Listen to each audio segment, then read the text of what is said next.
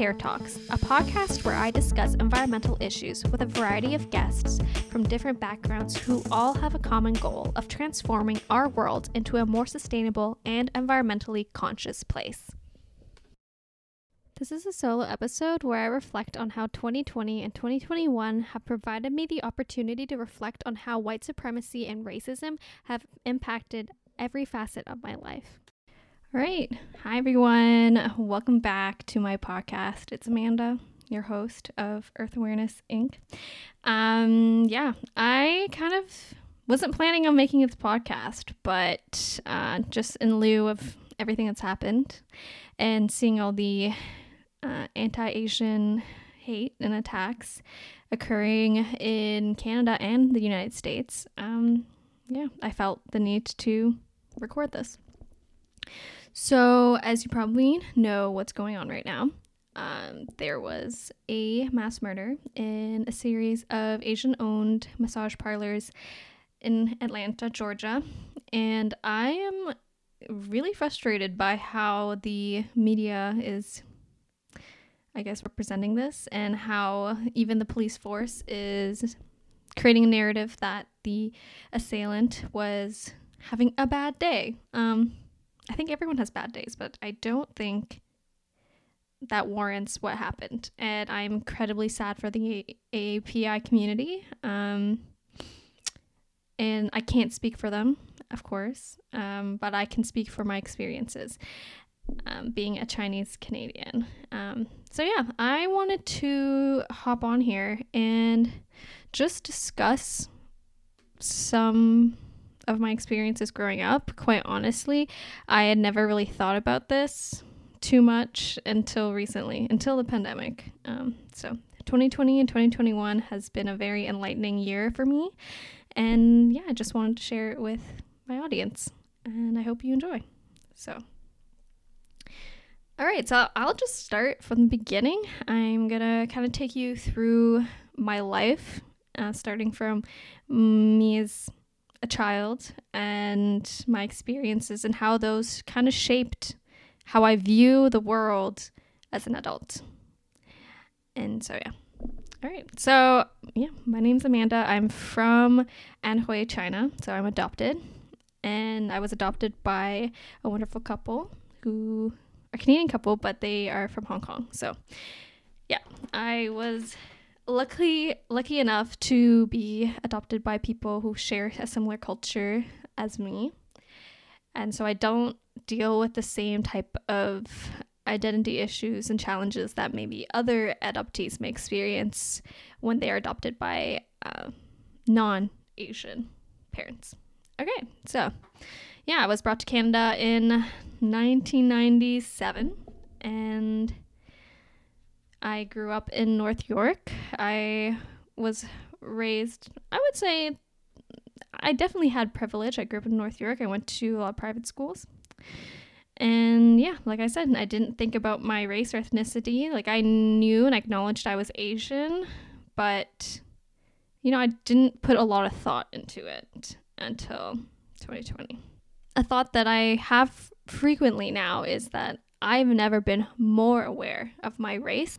I also wanted to note, after reading a lot of comments in some of the posts that are being put up by Asian creators on Instagram, there are a lot of people who are saying, oh, well, this is not like a race or white supremacy issue. And people saying, oh, a lot of the attacks against the Asian community aren't by white people. So just to refresh what white supremacy is, according to Francis Lee Ainsley's definition, is white supremacy is the political, economic, and cultural system in which whites overwhelmingly control power and material resources and develop conscious and unconscious ideas of white superiority and entitlement that are widespread. It's also the relations of white dominance and non-white subordination that are daily reenacted across a broad array of institutions and social settings. Okay, so that was a little mishmash, but hopefully you got that. So I wanted to highlight BIPOC people can permeate and participate in white supremacy. So you don't have to be a white person to participate in the white supremacist system and permeate those beliefs. A little refreshing, just in case people needed one. All right. Next. All right. So I'm just going to hop into my experiences from a child, and starting from the age of 5 or 6, I think I started noticing comments that were being directed to me. I think children before the age of 5 or 6 don't really totally understand race, mostly because race is a construct of society that children don't fully understand until they're older. Since primary school, I've always kind of been aware of myself being a little bit different. Like I said, I grew up in North York. I went to private school in the late 90s, early 2000s, which was a time where private schools were mostly dominated by Caucasian people. And I still think it's kind of the case, but I think it's changing. And I do remember wanting to be accepted by my white classmates. And when you're age 5, 6, 7 more, when you start acknowledging it, being accepted is being included in the schoolyard and playing during recess.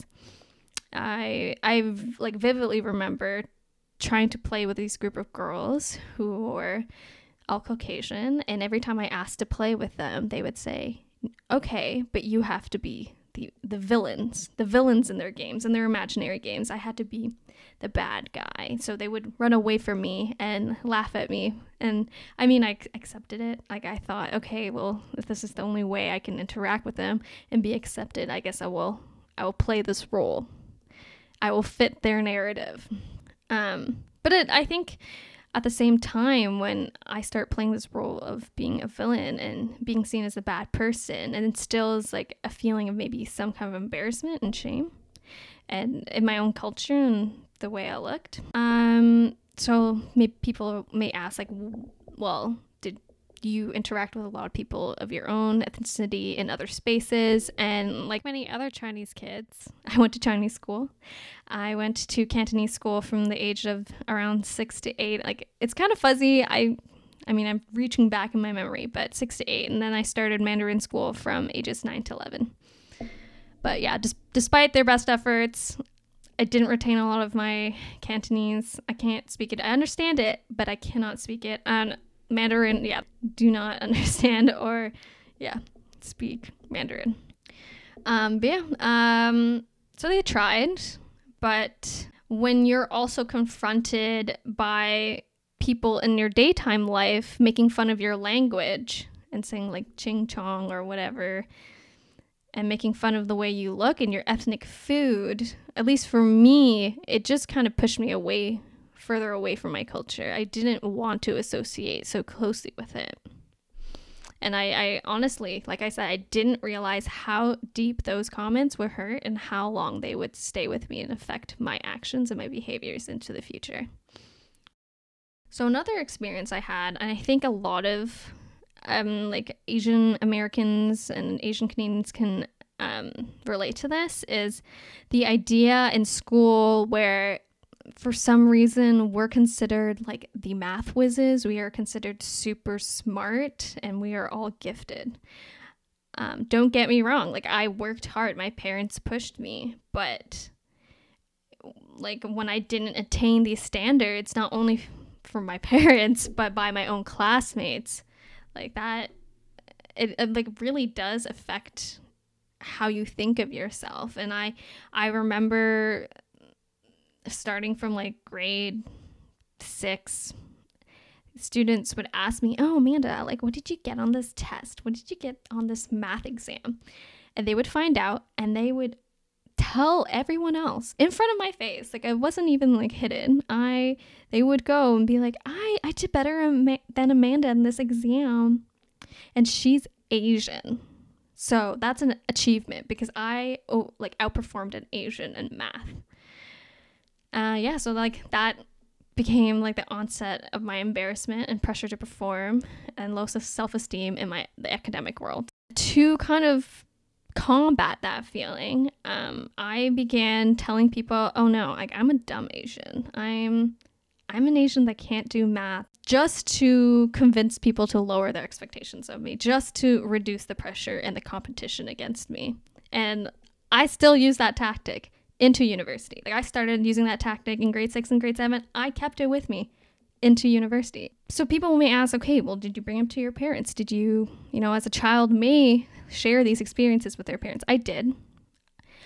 Not a lot. I did mention it to them in the past, but when I did, my parents did sometimes ask me, like, if I was getting maybe bullied or singled out. They said, okay, well, what did you do for them to pick on you?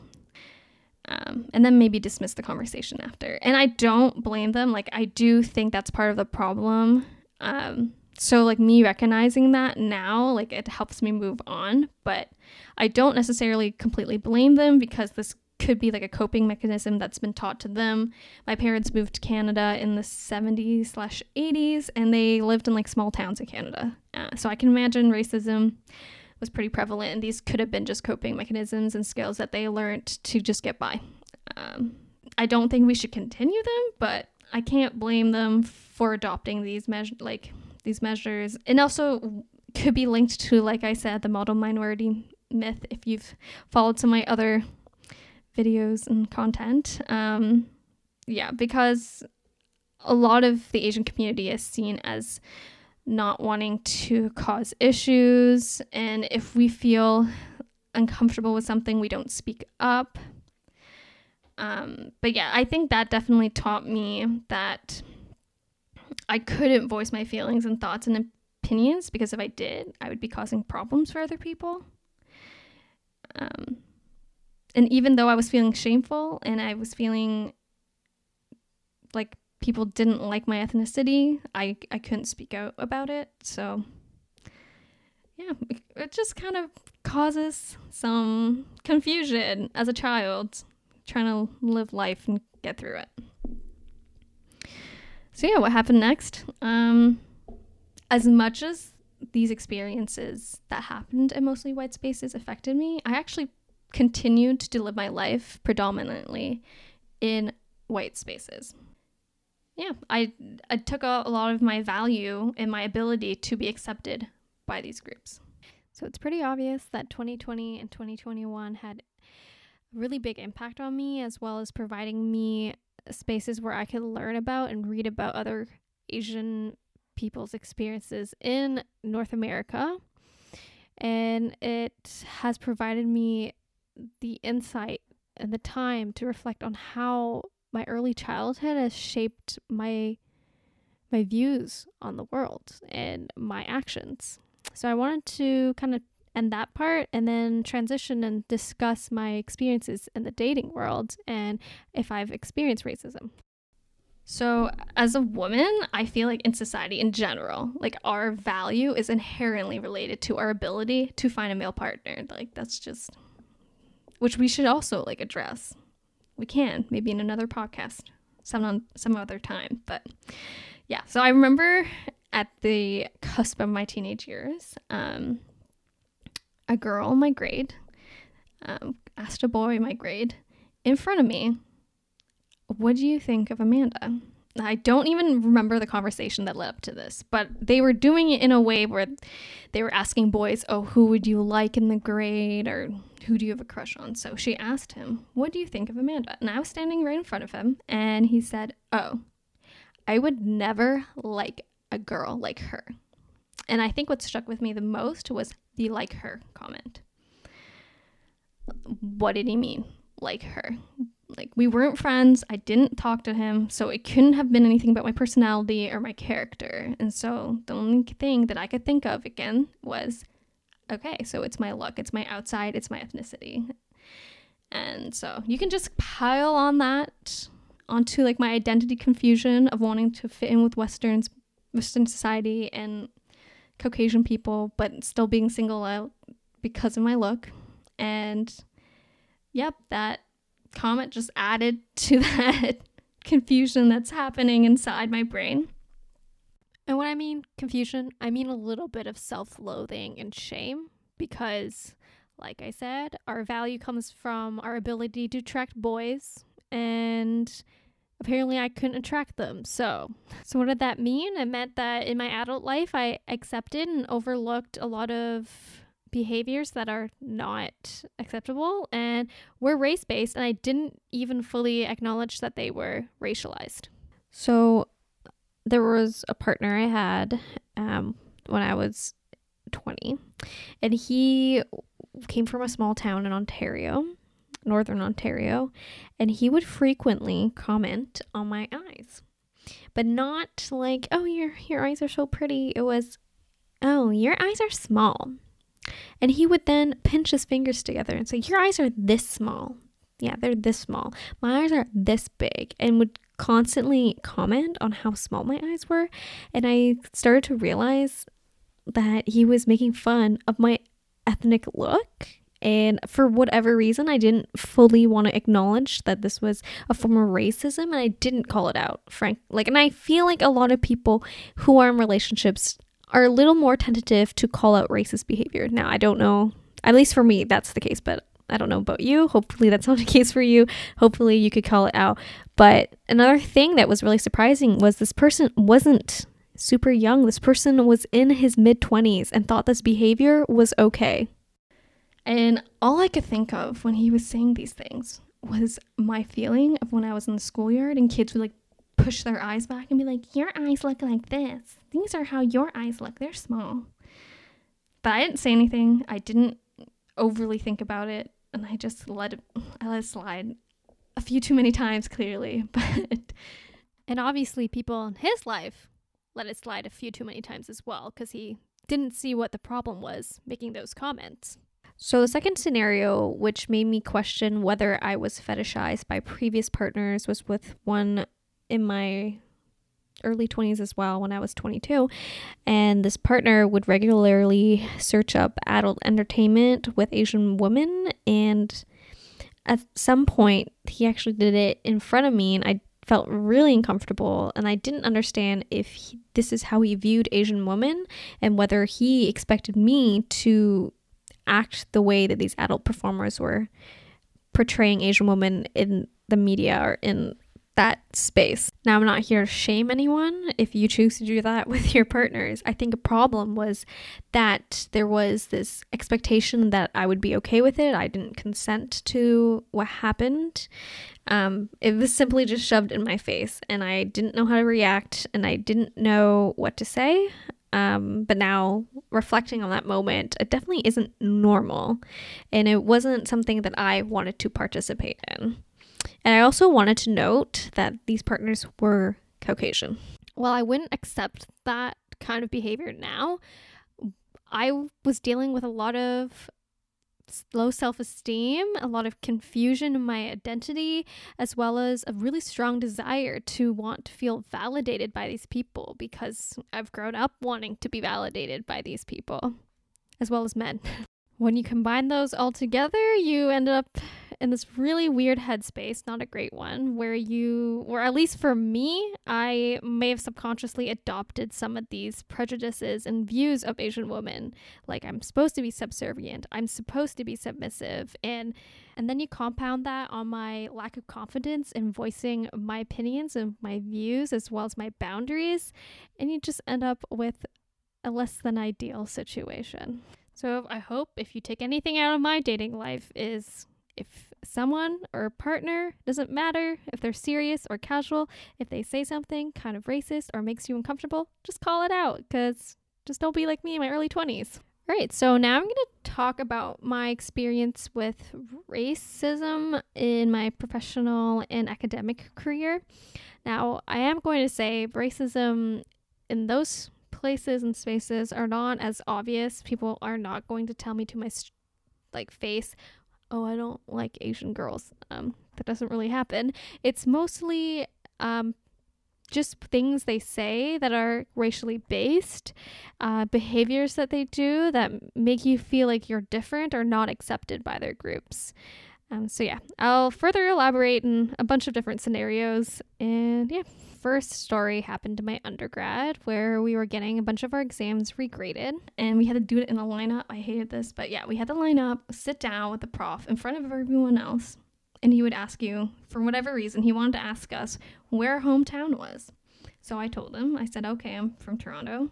And he was like, oh no, but like Toronto's too big. You have to tell me where you're actually, like, municipality wise, where do you live?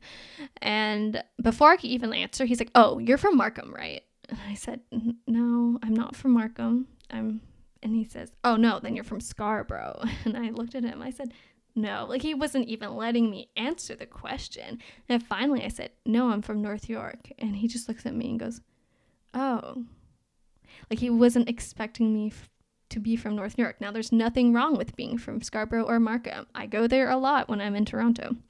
But they are known for having a higher Asian population.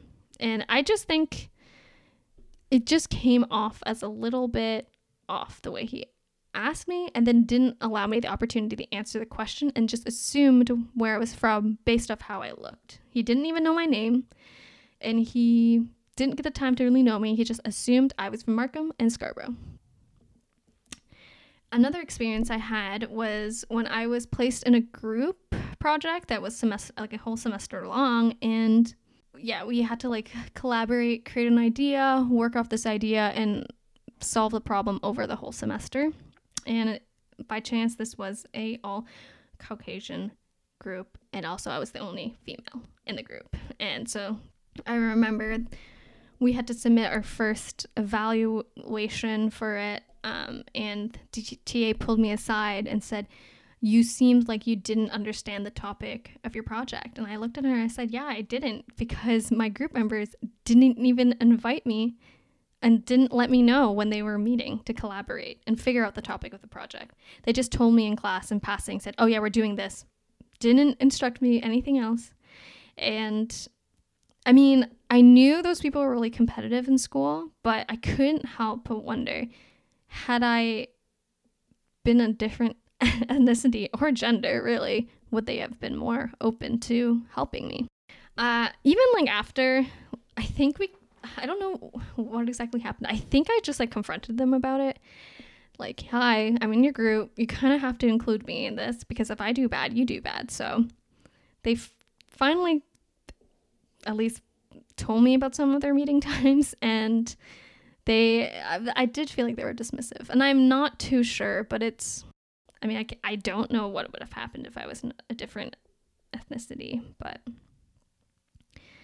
all I can say is I definitely felt excluded. So until recently, I kind of let all of that slide, but when it started to really like impact me was at the start of this pandemic, before Canada shut down, like all the world shut down pretty much. I was seeing some of my classmates posting things on Facebook and allowing people to say some frankly really racist comments, and they weren't acknowledging that they were racist. I saw a lot of people saying, oh, like Asians and Chinese people are disgusting for eating this or that, or they're disgusting because they ate bats and they deserve this pandemic. And I was like, what? Like, I mean, there's so many layers to address in that comment. That just blew my mind. I'm also in the environmental sector. I'm in geography, and well, that class was in the geography field, and typically we are taught to acknowledge and understand the different layers of social problems, and I just, maybe expected a little bit better. Yeah. And I also heard many classmates say they didn't want to go to Asian grocery stores because when we hear these things, people get scared. And this is not the first time this has happened. Like during SARS, people didn't want to go to Asian-owned businesses and target them and blame them for a lot of the problems going on. And so it was kind of just sad to hear like people in my sector who are studying different social problems also making these comments. I guess it makes you think like people revert to some really primal instincts and reactions. And it was sad to hear this because we can see now, a year later, how damaging these attitudes are to Asian-owned businesses. Do these attitudes lead to complacency or turning the other way when people say racist things or perform racist actions. So that's kind of my experience in the academic world, and hearing these comments.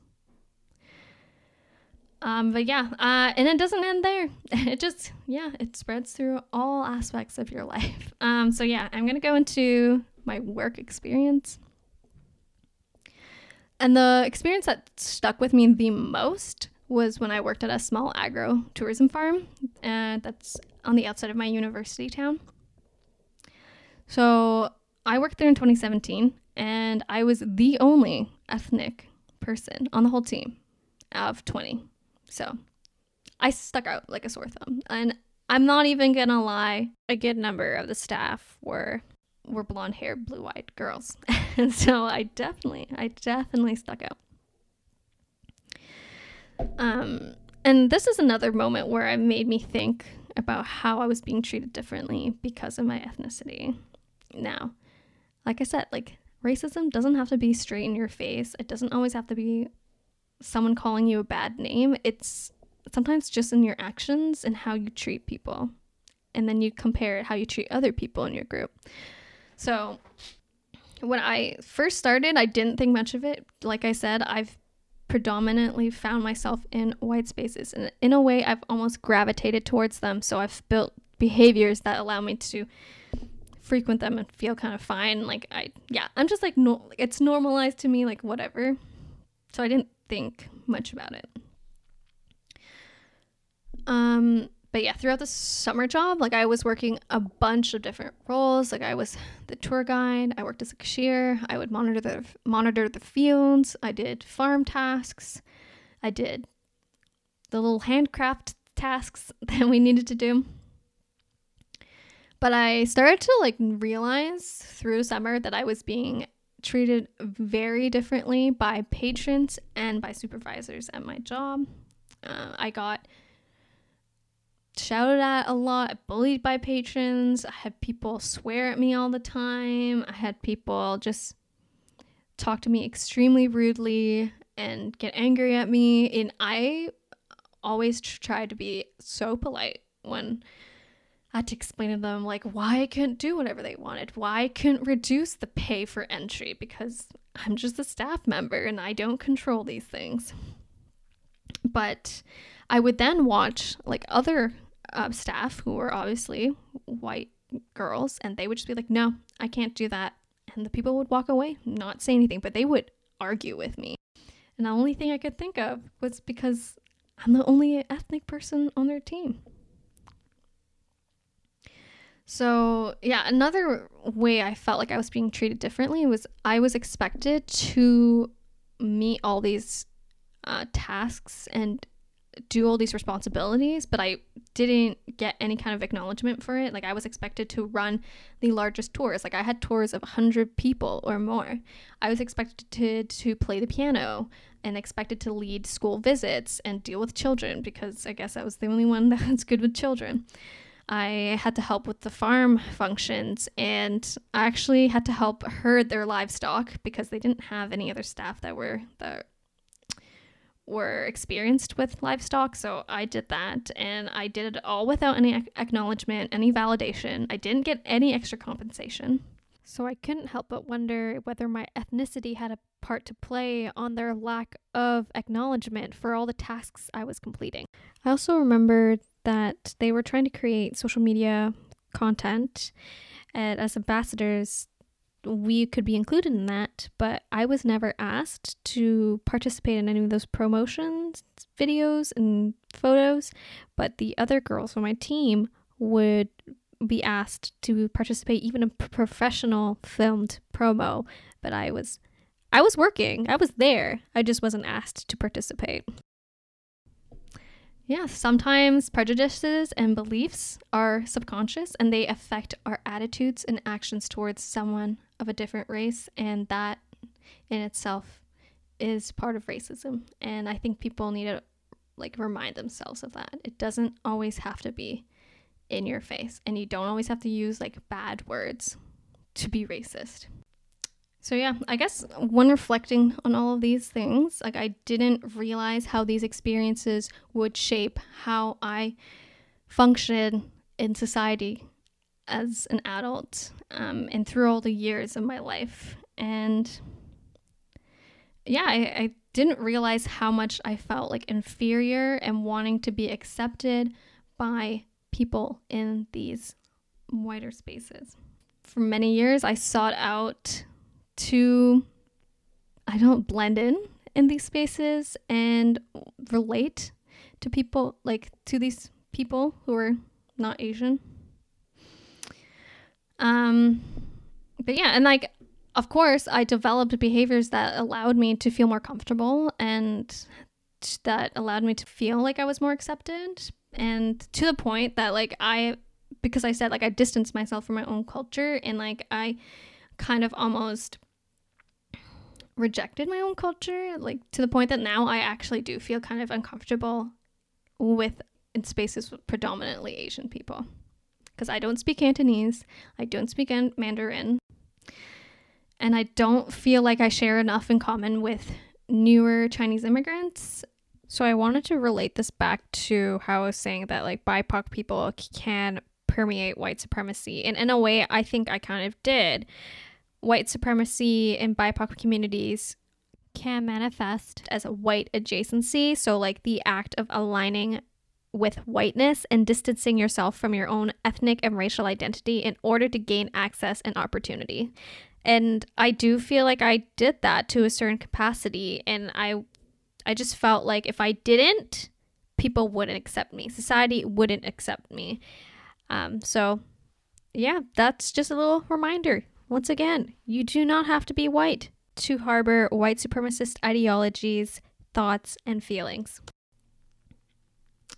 So I guess reflecting on like what 2020 and 2021 has made me realize, it doesn't matter how many ways I try to disguise my ethnicity or race through my behaviors and through my language to emulate Western society and like white culture.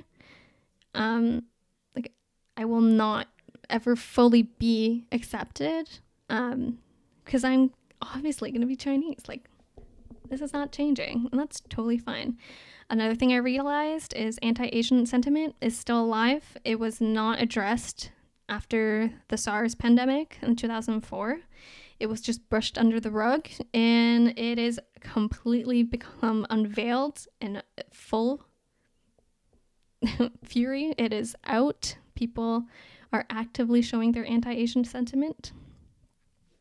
And that, honestly, my behaviors that I thought would protect me, would allow me to fit in white spaces, will not do that. It will not protect me against ignorant racist people.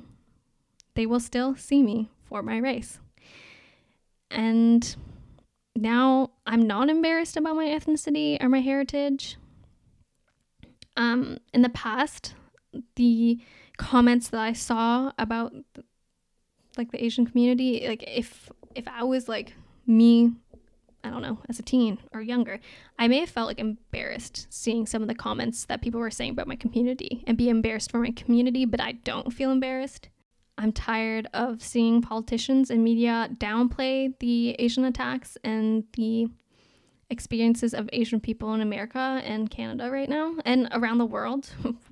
But yeah, at the end of the day, I've started to reflect and think about it, and I'm reclaiming my heritage because I'm not ashamed of who I am. So let me reintroduce myself. My name is Amanda Wong. I am a Chinese Canadian adoptee who is a badass environmental activist and animal lover who's simply trying to help our planet become a better place.